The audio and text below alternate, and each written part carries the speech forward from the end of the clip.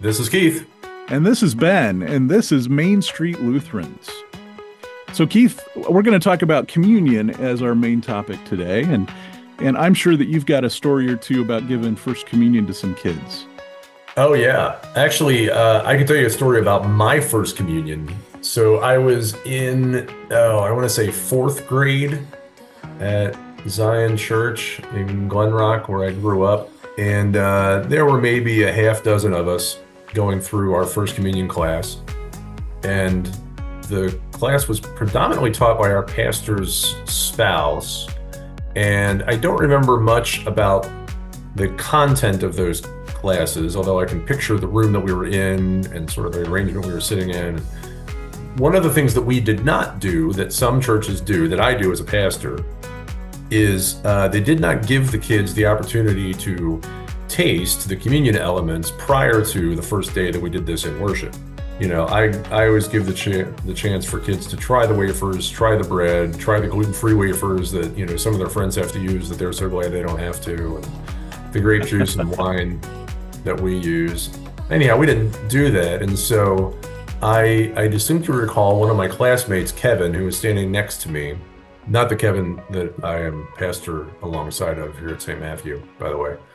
So so Kevin, the pastor comes around, gives us the bread, eats the bread. The communion assistant comes around, gives the little individual cup of wine. Kevin knocks back his little cup of wine, pauses for a moment, his eyes open very widely, and then he proceeds to spit the little sip of wine out onto the carpet in the church. Wow.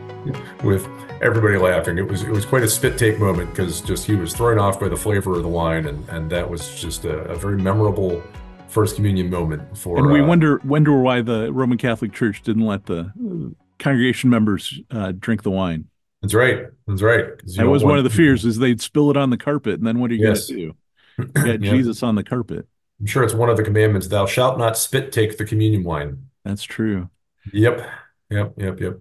Well, I had one at Warburg Seminary when I was in, well, it would have been right before freshman year at Capitol. We're serving communion, and a kid comes up, probably a 6-year-old, with his parents who were students at the seminary at Warburg Seminary in Dubuque. He takes the common cup, knocks it back, hands it back, and says, "All done." And that was port. So Doug Ogden, he grabs it, takes it back, refills it, comes back and shakes his head, and that was a moment. So my parents actually made sure that we had tried wine out in public before we could do that. So we went to dinner one night and got, Italian food and some red wine, and I got to drink a little bit Yeah. of that just so that I knew what was coming. So Yeah. strongly recommended. Yeah. Yeah. Absolutely. Yeah. So now we've talked about how we abuse communion. Oh, come on. There's so many more ways, I'm That sure, but that's yeah, true. That's couple true. examples. Couple The examples.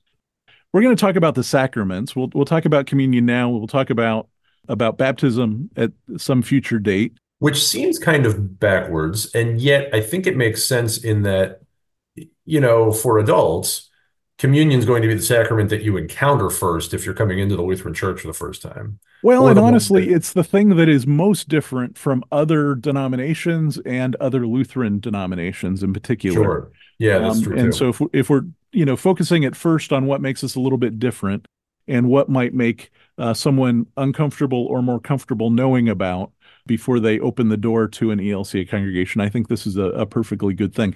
Very few people are going to need baptized when they walk in the first time. Correct. Yeah, people are Yeah, going to want to know about how communion works in your church, absolutely. certainly before they take it, and you're right, perhaps before they even walk in the door. Yeah, but since this is our first talk about sacraments, we ought to talk about what makes a sacrament in the LCA. Now, Lutherans recognize two sacraments, baptism and Mhm. communion. Other denominations recognize more and fewer. Right, right. 3 for Anglicans, 7 for Catholics. I don't know if there's anyone that recognizes less than 2, which I guess would be 1 Yeah. or Um, none. But well, and yeah, I think maybe that's the wrong way to say it. I think some denominations put less attention toward communion Yeah. Yeah. um, than than baptism, and so it sort of elevates baptism as a primary sacrament as opposed to communion, which is in their cases more symbolic and so not as important. Uh, Right. but at any rate, so Luther defines sacraments. That's one of the things that he separates with from the Roman Catholic Church, and so he sees it as something commanded by Jesus that involves the Word and Mhm. an earthly element. Yeah. Yeah. And so that's how Luther arrived at the number two, because you're right. He was coming out of that Catholic context. He's dealing with an existing set of recognized sacraments, but applying a different definition to them. And so he just kind of ended up eliminating them or narrowing it down until we got down to the two, which are communion, of course, that's what we're talking about right now, and baptism. Right. And because it's in our notes more than anything else, because we'd probably forget about it. But if you're interested in looking at the nitty-gritty on these two things and how the church practices them and what we're going to talk about, that's what we're going to talk about here. But there's a document published in 1997 by the ELCA. Keith got a copy fresh off the press when he was in seminary. I did. I still have it. He's got it with him right now, Yeah, with the letter tucked into it from the dean of chapel who presented to all the students at and it's now Trinity. been opened twice. Hmm. So Right. Once when I read it, and another time to make sure it was my copy. that's right. And Yeah. so what that document does is it actually spells out what the expectations are from the denomination on how churches will practice these things. And it's not just the sacraments, but they are a major part of that. It Yeah. includes things about how we deal with other denominations and things like that. But it's mostly it's not a theological document. It's a practical document. It's a Yeah. what do Yeah. they call That's that? what I was going to. Adiaphora. It's Yep. the way we do things, Yeah. just for good church order, as someone I know says quite often. Right. Yeah. Hey, random trivia question. And this might be a folk tale, but I heard a story once that because of Luther's particular definition, he actually struggled with a possible third sacrament, and that is foot washing. Ooh, that would Because make sense. yeah, because there is a physical element in it with the water, and Jesus commanded his disciples to, as I have served you, you also Yeah. should serve each other. But because the church up until that time had not considered foot washing a sacrament, Luther wasn't looking to add a new one. He was just narrowing down the list to a very Yeah. particular couple. And Yeah. and But I I always thought that was an interesting story. yeah, that is very interesting. And honestly, feeding sheep would probably almost hit that too then. Yeah. Could you imagine the Lutheran Yeah. church if we all had to feed sheep? Every Sunday, yes. Yep, there'd be one really fat sheep, for the congregation to feed because everybody didn't bring Yeah, them. It'd just be the one. Yeah. absolutely. And Mm. knitting would be a spiritual discipline. All right. But since we don't do any of that, when we do communion, and now we're going to dumb this down a little bit for folks that probably haven't been in an ELCA church or a Lutheran church, perhaps. Mhm. So what do we use now when Jesus gives first communion? It's the Shabbat, right? So Right. he would be using unleavened bread. So Well, it was Passover. it was So, Passover. So guess not. right. Yeah, so they would be using unleavened bread because in part of the Jewish Passover observance is to remove the yeast from your house. Yeah, some Christian churches today, sort of in recognition of that act, both in Judaism in general and for Jesus on that particular night in particular, still use unleavened bread, But it's not or required. but it's not required. Yeah, the church that I serve at, we use leavened bread, same kind you would slice to make a sandwich. And now what about those poker chips? Yeah, yeah, the wafers. I always tell the kids in confirmation we get those by cutting the bottoms out of styrofoam cups and typing a cross on them. But yeah, the truth is they are simply a very simple unleavened bread recipe. And they do have some advantages. They do not leave crumbs. They don't go bad very easily. They don't mold. If they get stale, you can't tell because they still taste the same. And they travel well. So they're like, that's what I use. That's what most pastors I know use in like a home communion kit where you would, if you're visiting someone in the hospital or nursing home or their own house that doesn't come in, is not able to physically come to church anymore, and you occasionally go visit them and take communion to them. Most of the time that's done with wafers, even if you don't normally use them in a church worship setting. But it always has to be a bread. Like we Yep. can't do we don't do Oreos. We don't do chocolate chip cookies. No, there are in deep theological discussions, there are always, conversations around emergency, which, is a pretty broad slash narrow term, like what qualifies as an emergency. And they'll say that if someone is at war and they're about to go into battle and this is the perhaps the last time they might ever receive communion and there's no bread in sight, yeah, use whatever is in the ration kit that you was make a comparable substitute. Same thing with the wine.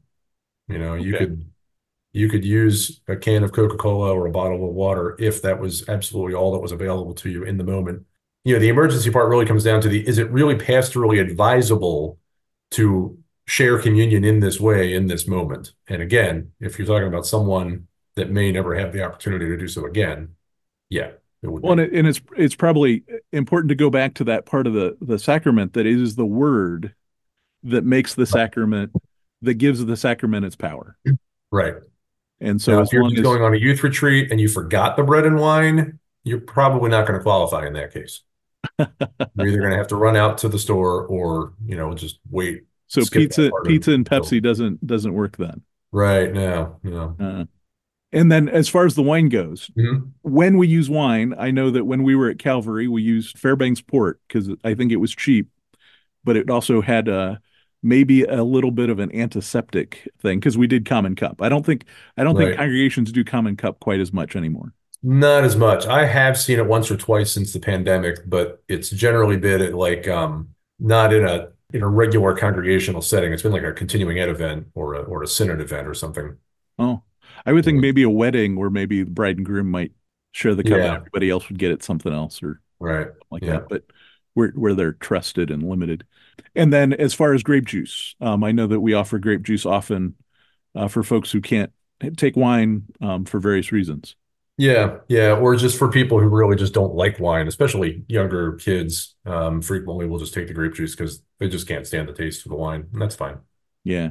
And some churches use red wine, some use white wine. It doesn't the variety of wine is not relevant really at all. Yeah, You're I think right that most often if you're choosing between cups, if it's red, it's the wine. If it's white, it's the grape juice. If I'd they say that's the more common approach. are there Yeah, and places that some do the churches use opposite? white grape juice for that very reason, Yeah. so that you can visually tell them apart. Yeah. All Yeah, right. but I've been to churches where it was the reverse. They used white wine and you know, what is it, red or purple colored grape juice. Yeah. Yeah. What about those little pandemic kits? Have you used those in your congregation, Yeah, Ben? we have. A lot of people don't like them, of course. I personally think the biggest problem with most of them is that when you have elderly people and there isn't an ELCA congregation that's not on a college campus that doesn't have elderly people, they have a really hard time opening the kit. And so we had an experience where the elderly folks were still opening in their kit during the benediction. Oh wow. Yeah. Just And struggling to get them open. Yeah, that is because there aren't enough problematic. younger people to help them get them open. Right. Yeah. Yeah. And they are frustrating. They serve their purpose, but I don't know of very many places that are continuing to use them across the board. We have some folks that are able to come to church, but they don't come forward for communion. And some of them, we take communion to them in their seats. Some of them just prefer to use one of those little kits. And I Okay. think it's just because it doesn't draw any attention to them that way then. That's good. Yeah. Yeah. So then the next important thing that probably differentiates us most from other Lutheran denominations is who do we let receive communion in the LCA churches? Yeah. Yeah. We have what gets called in some church circles an open table, meaning that You need a reservation from an online source. yeah, yeah. Or you slip a 20 to the guy at the door and he'll squeeze you in. Yeah. No, it's it's an idea that anyone, and so it's interesting because if you go back, I suspect if we go back to the use of the means of grace, it somewhere in there is going to say something like, any baptized Christian is welcome to come forward for communion, which at that time seemed like a pretty generous statement to make. That, if you say you were baptized in a Catholic church as a kid, or you were baptized in an adult baptism in an evangelical congregation, and maybe you were just visiting grandma for Christmas, or maybe you had moved into a new town and looking for a new church, and you'd be welcome to come forward and receive communion. Now there are conversations going on about, is it truly hospitable in a time when there are lots of folks interested in the Christian church who didn't grow up in the church, and so maybe were never baptized? Is it really hospitable to say to them, no, just because you came in the door today for the first time, you can't take communion because you're not been baptized? First off, who's going to have that conversation? Right? The pastor isn't like looking for the ID card on each person as they come forward. And the other thought is just that, again, from a sense of hospitality, if it's a meal and an open table, then perhaps everybody should be able to come. I don't know that we've made a true theological statement on that yet, but there's a lot of conversation around it. Sure. Yeah. And then who can distribute it? Who can do the blessing of the communion? Who can do that part of the service? Yeah, so in terms of the actual, like, the communion ritual that happens before, we start getting into the eating and drinking part, that would typically be a an ordained minister of word and sacrament, which we commonly call a pastor. And that's not because there's anything special about pastors or their work or their role or the process by which you become one. It's simply what Luther and his compatriots referred to as good order in the church, that the church is a community, and in community there's structure. And so part of that structure is that, and the point being that, the communion is, even in the word itself, it is something done in community. It's something we do together. And so it's not necessary for like just anyone to be making that moment happen. It's part of the pastor's job. Now, again, you're going to find someplace in those emergency settings, if you don't have a pastor and you're about to die and you want to receive communion, your friend Joe can just do it for you. And that's considered legit. But typically speaking, that's not necessary for most of us 99.9% of the time. And so pastors are the ones who have that role. Now, as far as distribution of communion goes, like anyone can do that in terms of like helping in the service to hand out the bread, to provide the wine. Sometimes that's something that certain individuals in a congregation, like, I've been in churches where all of the church council are the people that help distribute the wine. It's just a way for them to be involved. It's a way to help them be visible so people can recognize, oh, those are the council members. I know who they are. Not every church does that. Now, what does our church believe if, say, I take communion from someone who eventually does something bad in the church and is excommunicated from the church? It doesn't happen very often, but Hmm. is there any consequence in communion from that? Does that affect? No, thank goodness for Jesus, because it is not, Luther has I can't remember the wording of it, but he has a very pronounceable statement someplace that says something like the merits of the minister are irrelevant in the validity of the sacrament. It's all over the Book of Concord. Yeah. Yeah. Yeah. Yeah. Anybody. So yeah, if you're a pastor, if they mispronounce the words, if they mess up the Lord's Prayer that day, if it turns out they're a horrible person in some way, communion is still valid if they are still a ministry in good standing with the church. So what about online communion? How is that? I don't think the church has an official position on it at this point. It does not. Did you guys do that where you're at in Grosse Ile? We didn't really ever do online church. Okay, It really wasn't. We sort of just blasted through. gotcha. Yeah, we did start online services pretty quickly, and it was weird. You and I were chatting about this a little bit before we started the episode. St. Matthew has had a radio broadcast for almost 80 years at this point, originally on an AM station, now on both AM and FM. And this question never occurred to anyone about whether it was okay for me listening at home, listening in the car, probably not in the car. Communion would be awkward in the car while you're, unless you weren't the one driving. But anyhow, Tour the idea bus, that, what's that?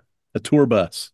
Yeah, yeah, right. Yeah, you're on a tour bus. You got the party line going. So, uh, uh, the idea that somebody be listening at home and oh, we're coming to the part of the service where there's communion. Now, I might have been saying the words. Maybe I have the confession memorized, or maybe I'm reading the bulletin online, or had a copy of it mailed to my house. Yeah. Um, I might be reading the words of the confession along. I might be singing the hymns. I've listened to the sermon. I prayed the prayers. I may have spoken the responses in the prayers as we went, if I'm familiar with it. I might have said the Lord's Prayer and recited the Apostles' Creed or the Nicene Creed. I don't know that it would have ever occurred to anyone to say, oh, it's coming up time for communion. I better go to the kitchen and get some bread and wine You until there know, was a pandemic. And you know, I, suddenly, I watched some church services online for one of our LLM classes on worship, and several they weren't Lutheran Mhm. denominations, but there were denominations that skipped. They edited out the communion part Mhm.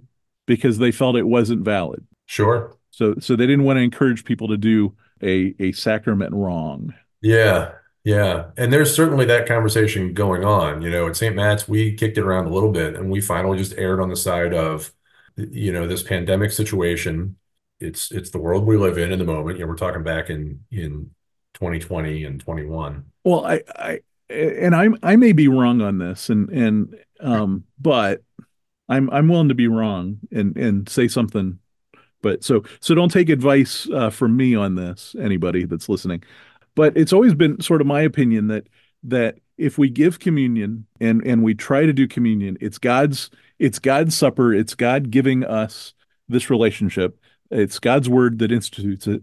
If we do communion in a way that is offensive to God and God decides not to honor it, we're not going to drop over dead from it, Mhm. right?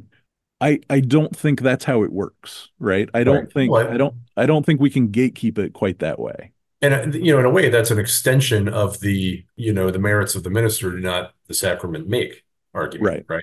right? This is what a congregation has decided to do in a serious, deliberative way, and said, "Hey, we think the best way in this time when there's so much isolation to help people feel as connected as they can to the body of Christ and to their congregation, to encourage them to share in communion, which again shares the same root as the word community and communication. We all felt that it was a appropriate step.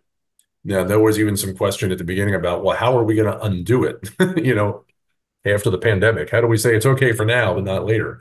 And again, we've not tried to make that distinction. I have learned, and even I'm kind of surprised by it every once in a while. I'll be talking with someone and they say, "Oh yeah, when we were at home," and maybe it's just because they didn't come in that Sunday, or maybe they are now, consider themselves, shut in. They have said, "Yeah, we still go and grab some bread and wine and have communion." Like, oh, great, Yeah, and you don't want to turn them away. yeah, yeah. Yeah. So I guess the last things are the practical ones. So how often are we recommended to do communion? When I grew up, it was the first Sunday of the month, Hmm. and Yeah, then me like too. Easter and Christmas. Yeah, and then my first call, it was the first and third Sundays. Wow. Uh, yeah, But they had like 40,000 people to commune, so yeah, that's fair. it The wasn't really last that church that many. I was at, it wasn't that many, but it was a big church. The last church that I was at before I came to my current call, they had communion every week, I think, but one Sunday a month because people missed it, they would kneel at the communion rail and then they would use individual cups and bread. But the other Sundays of the month, they did continuous communion, which you just stand and walk through the line, and they used Good bread intinction, probably, yeah. and intinction. Yeah. And so it drove me nuts because again, I'm thinking from a hospitality standpoint. somebody comes in the door on a Sunday and they're like, "Oh, I walk through this line, I get my piece of bread, or my wafer. They use wafers on those Sundays. I get my wafer, I dip into this thing, and I get Yeah. my communion and back to my seat. Now, like, what's this like kneeling at the railing? And now oh wow, you get real bread. That's nice. What's this little cup for?" And yeah, it was odd, but that was just what they did. Oh, well, I'll have to tell you one of John Zarnota's stories sometime Mm, okay, about hot dog buns and bread, nice. fresh baked bread. Anyway, Yeah. yeah, we get hung up on the method sometimes, I think. Yeah, so right, yeah, that's what people end up talking about because it's one of the distinctions. They're like, oh, you can tell stories about it, but Right. the how often anymore, it seems to me that most ELCA congregations are back to weekly communion. Well, I and don't Ways know the if Means of any have. Grace says that we Sorry, should do it at least weekly, yeah, but not every service has to include it. yeah. The only congregations that I know of personally that do not have weekly communion are those that do not have a regular pastor on staff at the moment. So maybe they're a very small church and For they sure. share a minister with a couple of other congregations, and maybe that pastor is not at their building every Sunday. Right. And our synod, the bishop is allowed to authorize some people to give communion. And Hmm. so our lay ministry, our licensed lay ministers are permitted by the bishop to give communion, Yeah. and along with the diaconical, am I saying that right? Ministers. So deacons, Hmm. deaconesses, Yeah. they can do that too. Yeah, we have the same here. I know sometimes like interns who are at a site where they don't have a pastor on site, that there are basically the pastoral presence. They're often authorized to Yeah. preside But communion. there are synods that do not. Yeah. Um, Yep. Yep. and And that's so just a And when we that's talk about synods, that's a geographic thing. So, that's so I'm in yeah. Southeast Michigan, which is basically Detroit, and not, you know, everything outside of Grand Rapids and, Southeast. Yeah, I'm in the So, Lower Susquehanna Synod, which is about 9 counties in south central Pennsylvania. yeah, And some of the synods are huge geographically, and some of them are just, like Ben's, like the size of a large city. yeah, yeah. So I think that does it. What do we get out of communion? Gives you a chance to get up and stretch your legs, and walk around a little bit. No, yeah, that could lead us down a much longer, deeper rabbit hole. But I would say that first off, we have communion because Jesus tells us to, right? Right. And so that's part of what makes it a sacrament. And so that's partly why we do it. But it's not only because Jesus tells us to, it's also because, Well, it's in his words, right? Do this Mhm. for the forgiveness of sins. Yeah, yeah, do this in remembrance of me. Yeah, so we do that because Jesus tells us to. We do it. Communion is, that book that we've referred to a couple of times, The Use of the Means of Grace. The title is significant because we believe that the sacraments are means of God's grace. That means that they are one of the ways that God's love and compassion and forgiveness come to us, and in a very tangible way. Love and forgiveness that you can put into your mouth. And I think it's important that so this is how we get God's grace, and it's through God's grace that we receive faith. mhm. Right? It's that old Lutheran dictum of saved by grace through faith. Yeah, yeah. Ben, I'll ask you a question. Yeah. What do we believe happens with the bread and wine during communion? You Like know, in I think the safest answer to that is we don't really know. But we that. believe that it is transformed into the blood and body of Jesus Christ, and that it is a thing that we have trust in, Mhm. um, and for us to know the details of it and when specifically that happens is not is really not a question that we need to ask, Right. or at least not need to answer. Yeah, and certainly nothing happens physically to them. They don't change in flavor or smell or Right, any but of they're that. more than symbol. That's an important distinction. Right. Yeah. Jesus, we believe that Jesus promises to be present. Luther's wording was in, with, and under the physical elements of bread and wine. And he said, I feel confident in saying that because Jesus is present in my split pea soup. But beyond that, yeah, Jesus comes to us with the grace of his suffering and death in communion in a particular way, more so than just the ways that Jesus is present with us everywhere. Well, since we've just talked about the gospel and all that, we got to talk about the law now. So we're to our questions. Last week's question was, what is the primary purpose of the Ten Commandments? We had they are rules that we must follow in order to earn salvation. They're laws that are given to us by God for use in our courts. That's answer B. C is they show us that we fall short of God's demands and that we need faith in Christ for salvation. And the fourth one is they had a purpose in the time of Moses, but we are not to use them anymore. Yep. And the correct answer is C, that they show Yes. us that we fall short. And not only because that's always what I answer multiple choice questions with, but yeah, Nice move. yeah, yeah. So our new question for this week and answer on our socials, you'll get you can join us on Facebook. You can email us at mainstreetlutherans@gmail.com. Our website does not right now have a form to give us feedback, but our website is mainstreetlutherans.com. And I'll repeat that here at the end of the show.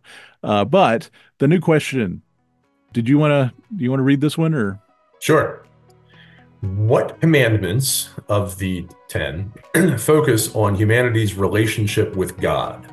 And your choices are commandments 1 and 2, that's letter A, commandments 1 and 3, or 1, 2, and 3, letter B. Letter C would be commandments 2 and 3, or letter D, all of them, commandments 1 through 10. Or I guess you could say E, none of the above.